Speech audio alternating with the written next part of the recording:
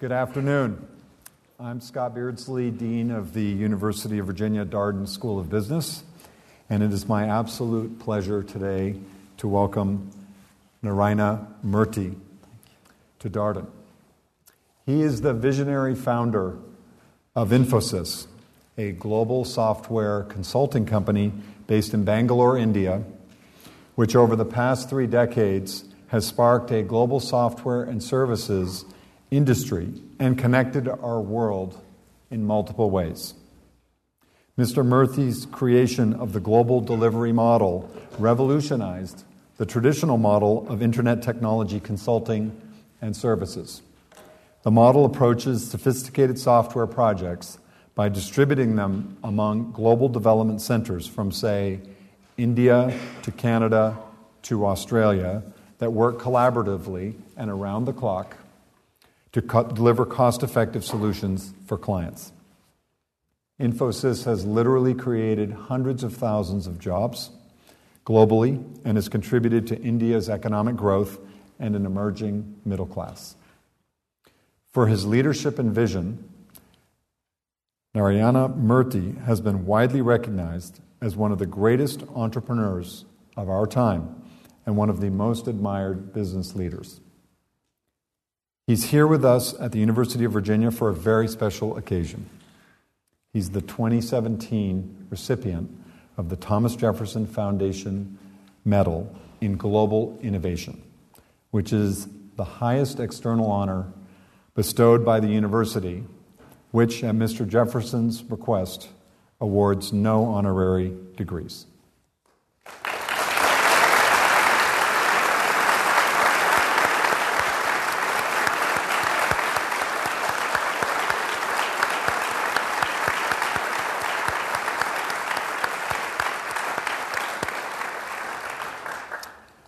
Awarded by the Thomas Jefferson Foundation at Monticello and the University of Virginia, the Global Innovation Medal is hosted by the Darden School and is a meaningful way for our community to recognize leaders whose innovations create value for humanity and improve the world. Mr. Murthy later will formally receive the medal tomorrow in the Rotunda at the celebration of Founders Day, which is Thomas Jefferson's birthday. And tonight, we will dine in Mr. Jefferson's dining room at Monticello. The medalist is selected each year by the Committee for Thomas Jefferson Foundation Medal in Global Innovation, and I would like to thank them for their work. I would also like to thank Darden alumnus Vian Dalmia, chair of the Dalmia Continental, for being with us today. And I would like to thank all of you for coming and joining us here at the Darden School. So, let me get started with some questions. It is a great privilege to have you here, and congratulations again on your Innovation Medal. We're going to be broadcasting this also on Facebook Live and taking questions in the back half of the interview. And so we're going to ask the audience to write down some questions and submit them, and then we'll have some index cards put up here and we'll read them. But I'm going to kick off the questioning. This morning I learned that when you were a child, that your father used to quote Thomas Jefferson to you growing up. And I was wondering if you could share with us what you might remember from some of those quotes or why your father was quoting Jefferson. Well, my father was a teacher who taught in high school, and his subjects were mathematics and English. And he was a reasonably well-read man, and as every parent would do all over the world, he would insist on us that we should have conviction on something that we believe in. We should stand for something that we believe in. So therefore, he would often, many, many times, not once or twice, repeat Thomas Jefferson's words that a man with courage forms a majority. And that's something that has been ingrained into the minds of all our siblings.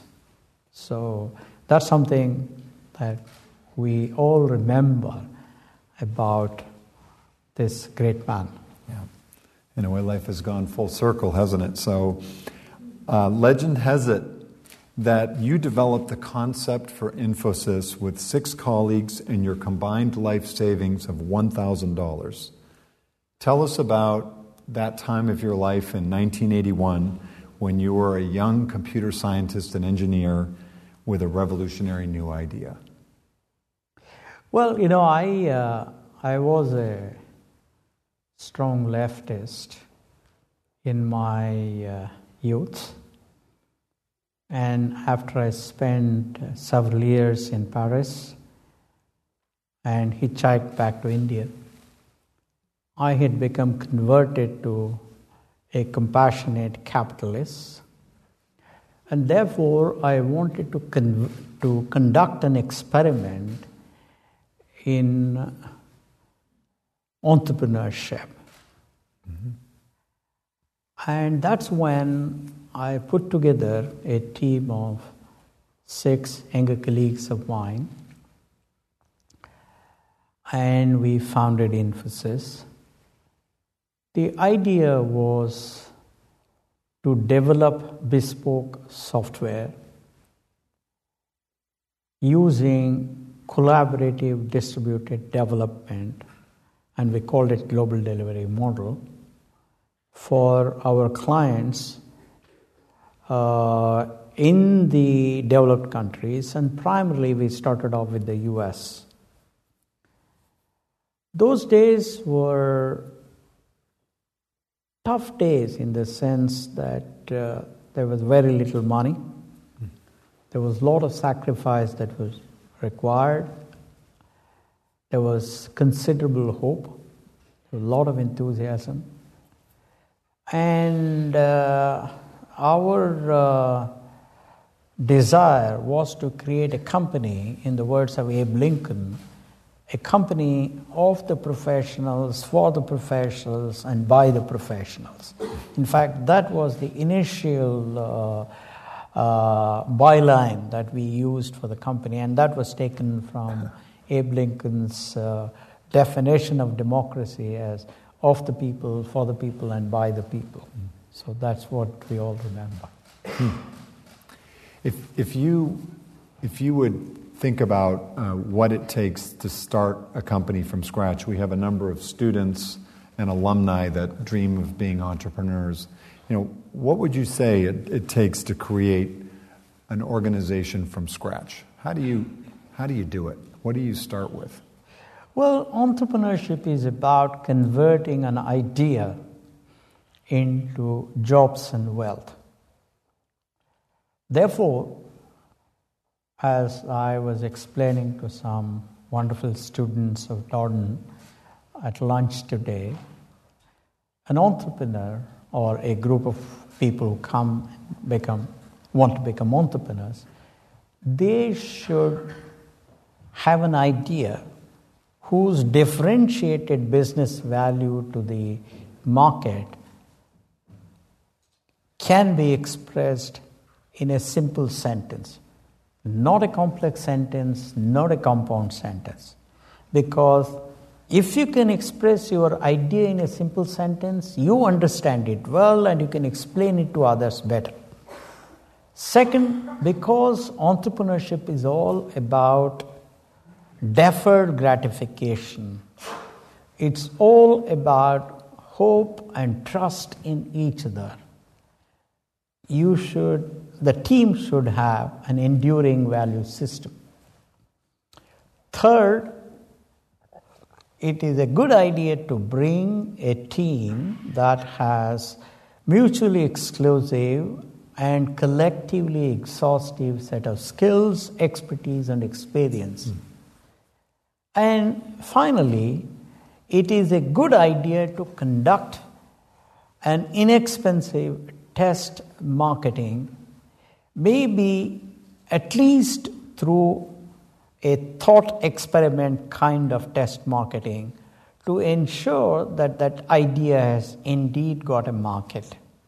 This is what I would say. Then, of course, venture capitalists will chase you once you have these four. Yeah. So, a number of us have read that your vision for Infosys was to earn the respect of all stakeholders and to be India's most respected company. Tell us a little bit more about that. Why that objective? Well, good governance is all about maximizing shareholder value while ensuring fairness, transparency, and accountability to all stakeholders: customers, employees, investors, vendor partners, government of the land, and the society. Of all of these, society is the most important player, because society contributes employees, society contributes customers, society contributes investors, society elects politicians, society contributes vendor partners, and society contributes bureaucrats. Therefore, if you can earn respect of the society, then you're likely to go far. So therefore, respect from society is the most important ingredient for longevity of a corporation. Now, you mentioned values. I was wondering, how do you think about the role that values play in an organization, and how do you, as a leader, try and inculcate the values that you believe about as you reflect upon your history? Well, a value system is a set of protocols for conduct by every member of a group or a community to enhance the confidence of every other member in that person. Value system is extremely important because that is what enhances the trust in each other. Because without an implicit trust in each other, you cannot get the enthusiasm and energy that is required to achieve the impossible, or to make a plausible impossibility a convincing possibility. And the best way to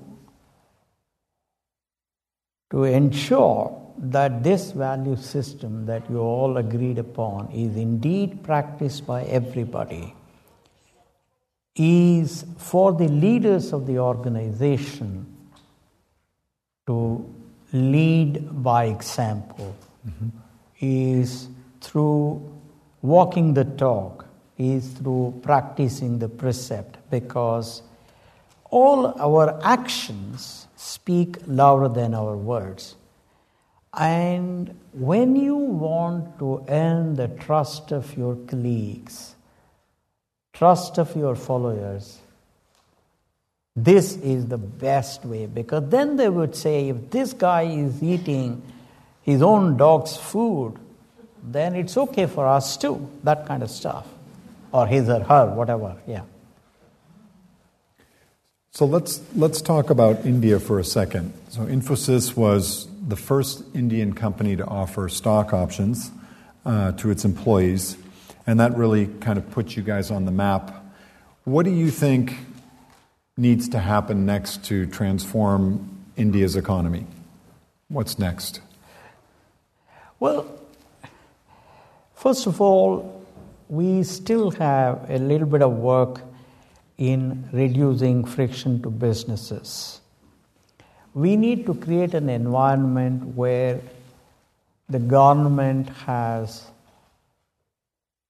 more trust in its entrepreneurs than it is today. That's one.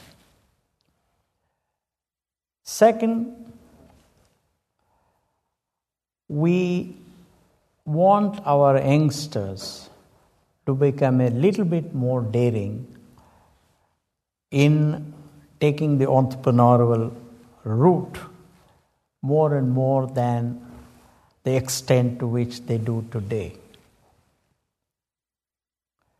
Third, we have to become much more integrated with the world economy so that we can consider the entire world as our market on the one hand, and number two, we can become globally competitive, and most importantly, we become much more open-minded to learn from all the wonderful things that are happening in this country and elsewhere.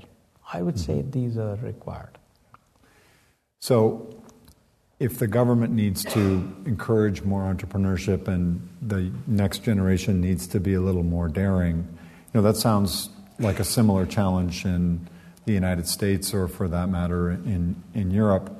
What advice can you give young entrepreneurs, many that are sitting here wondering about taking that risk? What did you learn back in the day when you had your $1,000 saved up and you were thinking about basically putting it all on the line as you founded your new company? What allowed you to dare? Well, the challenges are different today compared to what they were when I became an entrepreneur in 1981. Those days, access to capital was almost non-existent. There was no venture capital available in India. Government was a big irritant. For example, it took us 2 years to get a telephone connection. It took us 3 years to get a license to import a computer. My children don't believe me when I tell them. They think I'm exaggerating. So, on the other hand, today, the challenges are different. But in some sense, they are even more complex. Because today's entrepreneurs will have to be much smarter than what we were, because there is so much of competition on a global scale. Before you can say this can't be done, somebody else in Monticello may have already done it. So therefore, today's entrepreneurs will have to be much more nimble, they have to be much more global, they have to be much more competitive, because market is truly the determinant for success today, unlike our time when managing government was a big determinant in India. Okay. So you've described yourself as a capitalist with a socialist heart, or back in the day you were very left-wing. Tell me about the role that you think business must play in society and how maybe your attitudes have evolved from being a young idealist to where you are today. What has changed? What has stayed the same? Well, I do believe that in every decision that a corporation takes, it doesn't matter whether it's in India, whether it's out here or on Wall Street or in the valley, it doesn't matter, wherever it is, they have to ask one simple question, and that is, will this decision of mine enhance respect for my company from the society, and will this decision of mine enhance respect for me from my colleagues? If we ask that question and take that decision, I believe that we'll all be happier, our corporations will become better, and the world will be a better place. we all have to remember one thing, that doesn't matter how rich we are, doesn't matter how big our houses are, doesn't matter how expensive our cars are, our planes are. If we live in a society that is suffering around us, we cannot be truly happy. So therefore, in whatever way we can, if we can try to bring smile onto the face of people around us through our corporate influence, through our corporate resources, I think it's a good thing. I think we'll all become worthy of ourselves, and the society will be happier about us. So, I've mentioned that you've been recognized as one of the greatest entrepreneurs and admired business leaders of our day. As you look back upon your life, what is it that you're actually most proud of? What are the things that you remember that make you very proud of what you've done? Oftentimes I have been asked by my colleagues what my epitaph should be. And I tell them that I want a stone on my grave that says, "This was a fair person." Because fairness to me in every transaction is extremely important. Fairness does not mean that I'll always take the decision that suits the other party. No. Fairness is following the golden rule, that is, do unto others what they would do unto you. And number two, if you exhibited fairness in a transaction, even if the other person lost out in that transaction, he or she will say, this person tried his best, but the data showed, the circumstances showed that there was no way he could have done anything better for me. So therefore, I would like to be remembered as a fair person, not a good person, as a fair person. So, tell us a bit about your foundation and the humanitarian work that it carries out in India and other parts of the world.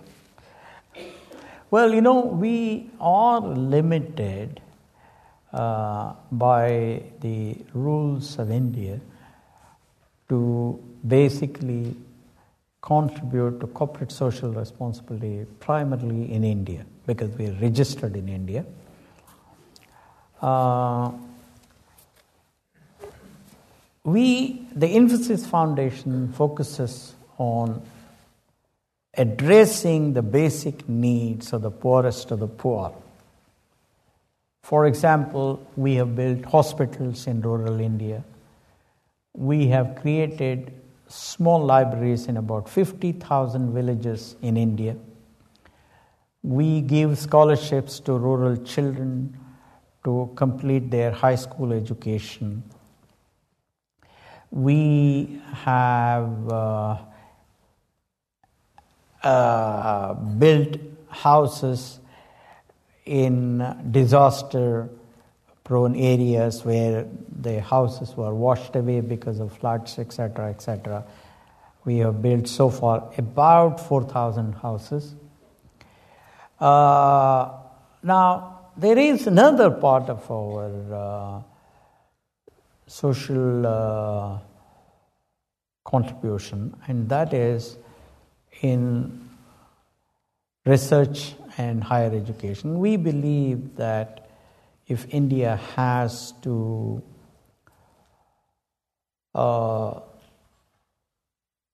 solve the problem of poverty in the long run, then we have to focus on higher education and research. Therefore, we have created chairs in several higher educational institutions.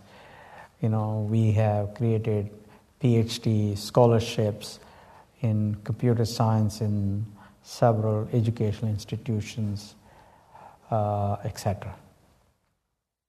These are some of the things that we do. Very interesting and very generous of you to do that. A number of, just switching topics slightly, a lot of students and alumni are interested in working in the whole technology field, in consulting and IT services and software. I was wondering how you see the future of that industry. What's ahead? What are some of the main trends that you see, or things to watch out for, opportunities or threats that you might see looking out for the next 5 to 10 plus years? What do you see? Well, first of all, automation is a big opportunity. I don't know if I want to say it's a threat. It's certainly a big opportunity to improve the productivity of corporations. However, the very fact that we are embracing automation means that we have to spend enough time of top management and enough resources to ensure that those people who are going to suffer because of automation are retrained and are deployed in activities where human touch is needed and where they don't lose out their livelihood, the livelihood of their families. That's one. Second, I think by and large, because there is considerable focus on anytime, anywhere, and any device paradigm, there's going to be huge opportunity in the area of IT for us to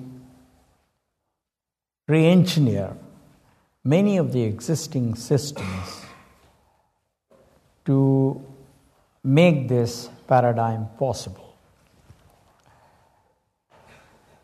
These are the two major things. Of course, there is all the big data analytics, all of that, Internet of Things. I don't want to get into those.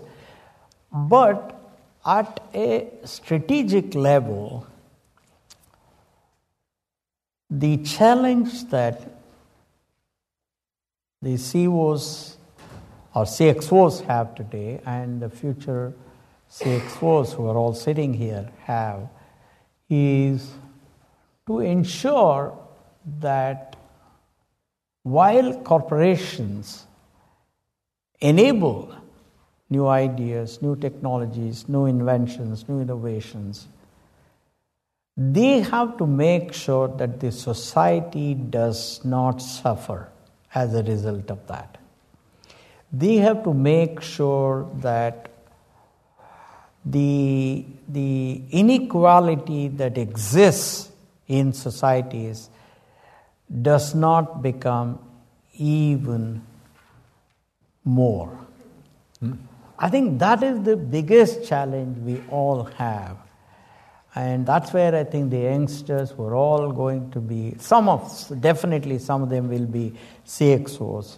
They have to keep in mind that 10 years from now, 20 years from now, when they are in the corner office, they have to keep this as their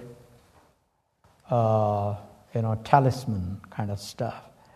And once they have it as their top priority, I have no doubt at all their corporations will indeed become the leading companies in endearing themselves to the society. I would say that is the biggest challenge. So looking at that automation, a lot of people view it as a threat. Certain jobs will be displaced, but you put a more optimistic, let's say, bent on that. What makes you optimistic about automation?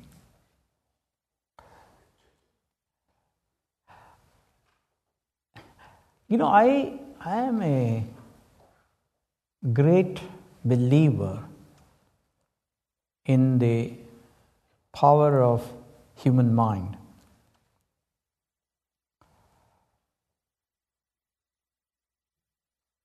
Human mind is the most powerful instrument that ever exists. Human mind is what will convert a plausible impossibility to convincing possibility. What appears impossible today and is plausible will be made a convincing possibility because of human mind. And we have seen how the human mind has transformed this world from the Stone Age, and then wheels came, etc., to where we are today. I don't think that's going to end. It's like I remember my wife used to read to me Will and Ariel Durant's History of Civilization. There are 19 volumes. You know better than I do. And in one of those volumes, it says it's about the hieroglyphics in the pyramids. That was 4,000 years ago. It says, what has happened to this world? Youngsters don't listen to elders. They are not disciplined. What will happen to the world? The world will come to an end tomorrow. We also say the same thing today. So look at it slightly differently, the flip side. What that means is, while we had inventions and innovations, 10,000 years ago, I don't think that will come to an end today or tomorrow morning. As long as universities like this are alive and kicking, as long as there are good teachers, as long as there are good students, of which you have many here, I think the world and this country will continue to find solutions to the problems of today. So therefore, I am very, very optimistic, particularly sitting in this country, sitting at University of Virginia, Darden School, in the United States, which is the leading nation of invention and innovation. If I don't seem confident, where else can I be confident? Right. Thank you. So we've got a number of questions from the audience and from online. I wanted to read one of them. Thank you for your valuable presentation. When our Global Executive MBA cohort traveled to India, we deeply explored the geopolitical pressures affecting businesses and business leaders.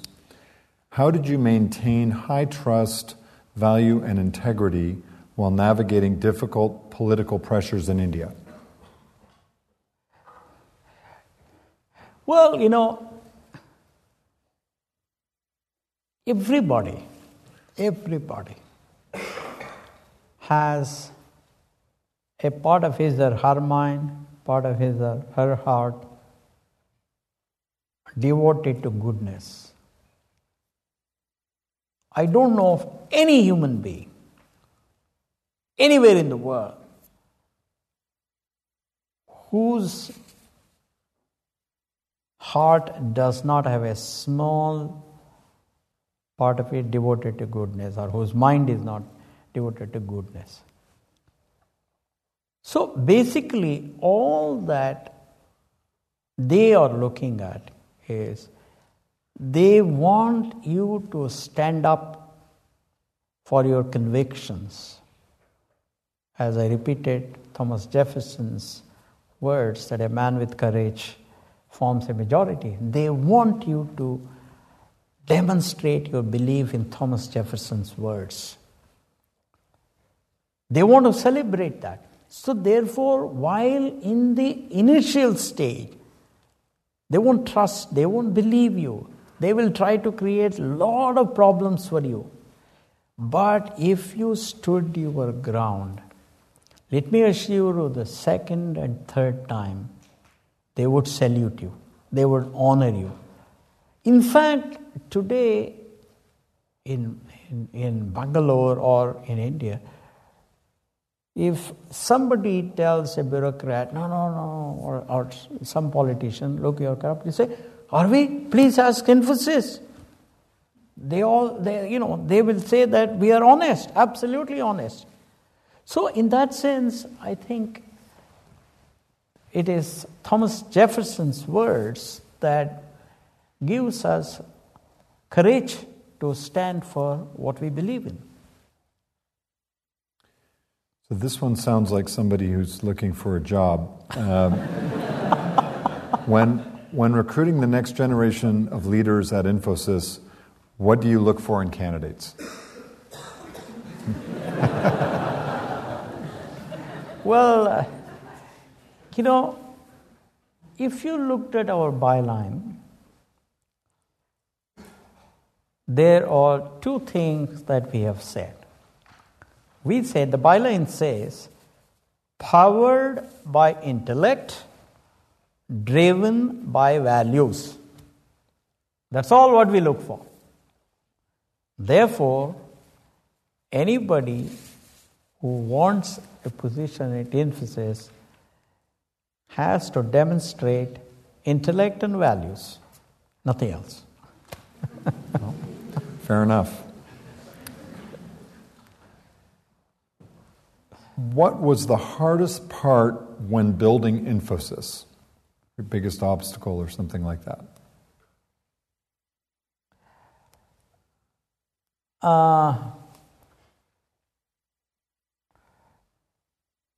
Frankly, when you have a supporting family, when you have trusting colleagues, and when you have encouraging customers, it doesn't matter how few they are, it is that hope, that enthusiasm, and that energy that makes you do extraordinary things. So, frankly, I don't know if we had any difficult days at all. Yeah, there were days when we didn't have money, when we had to shack up in seedy hotels in New York or somewhere. But that did not make us depressed. No. So therefore, I don't know. I am not too much of a person who is depressed by the material, by lack of material comforts. But I think as long as we were doing all that would earn respect from our stakeholders, we had no issue. Another question from the audience. There is so much uncertainty around policies and political situations. How does Infosys prepare itself to deal with the uncertainties and stay in the market or industry? Or what's your philosophy, putting Infosys aside, on dealing with uncertainty in the world and political situations? How do you think about that? Well, we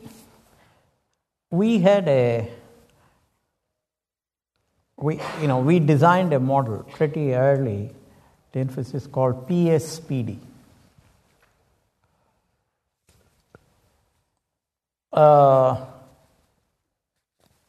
Basically, first P stands for predictability of revenues. That algorithm that you have, that forecasting system that you have, must have a very high level of integrity. That must relate to what's happening at the ground level. That's one.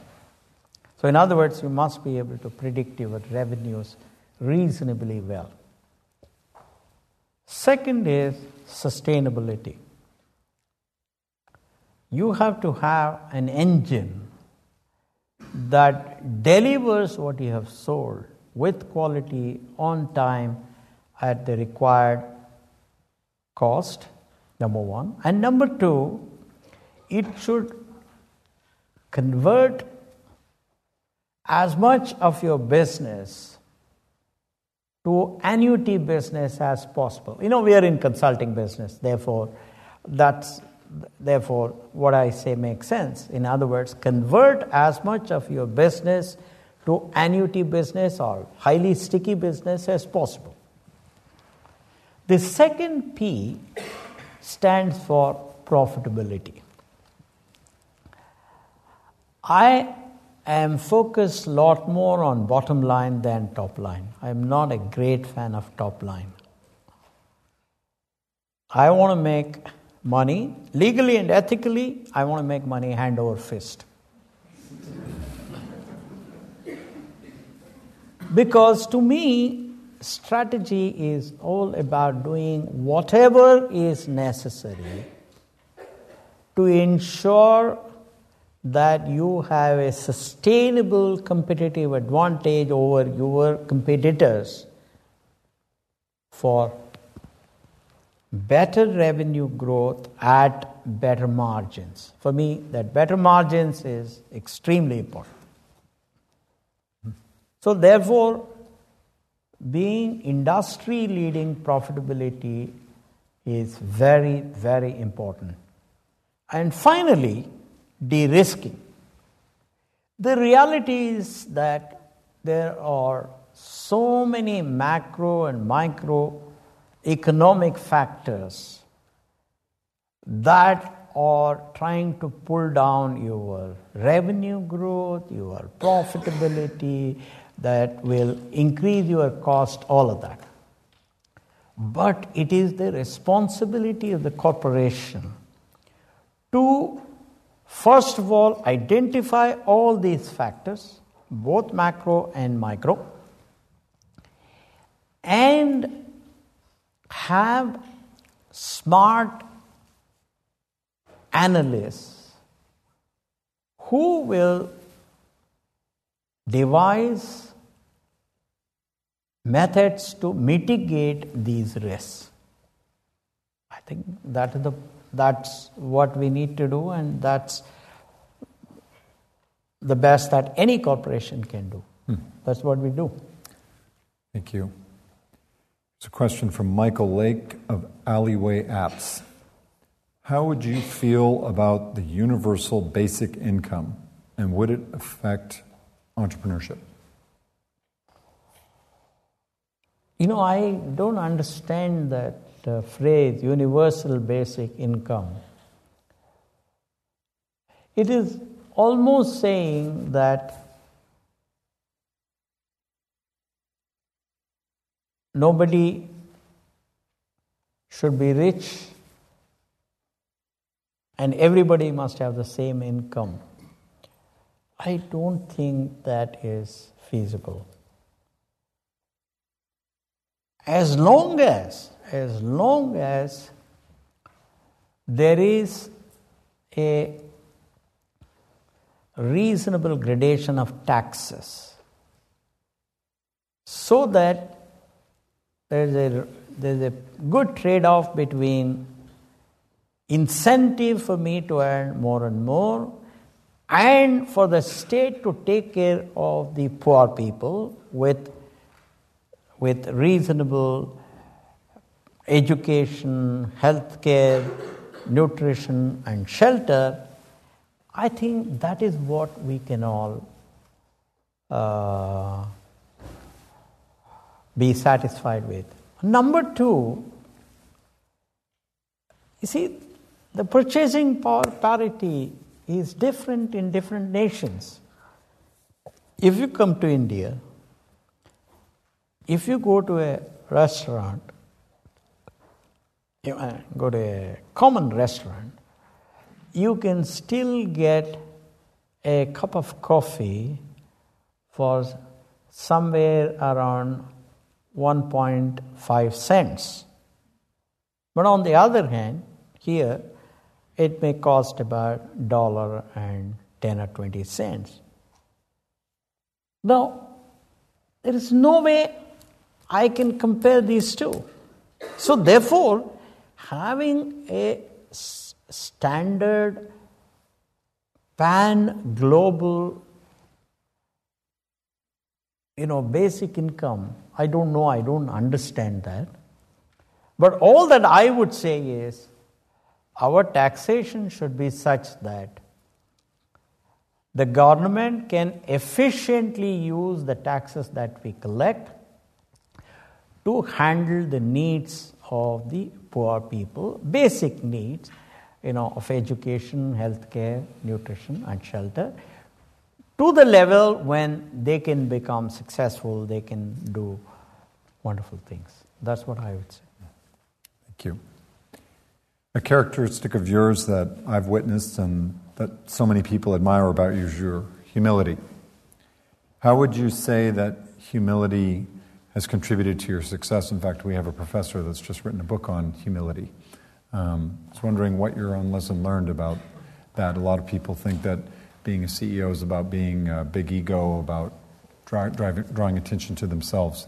What would your own lessons learned be about humility and Scott, I must say I'm reminded of what Winston Churchill told somebody who said, look at Clement Attlee, he's a very humble man.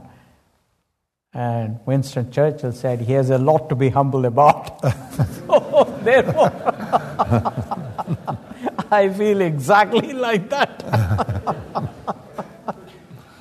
No, I think, I'll tell you, frankly, I have sat when I was a student, with so many students who are so much smarter than me, so many students. I have sat with people, or I have watched them, people who are much, much more generous than I am, much, much, much kinder than I am. So therefore, the moment I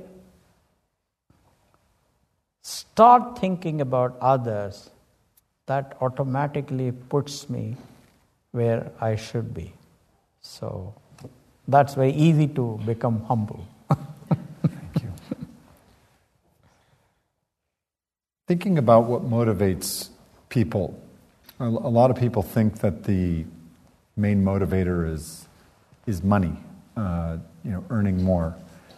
Yet you have often commented that the trappings of luxury is not what attracts you. So I'm interested, how do you define success?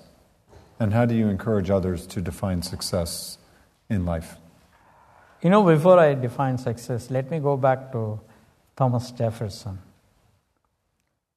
He once said, it's not the conditions that you have been put in because of chance that matter.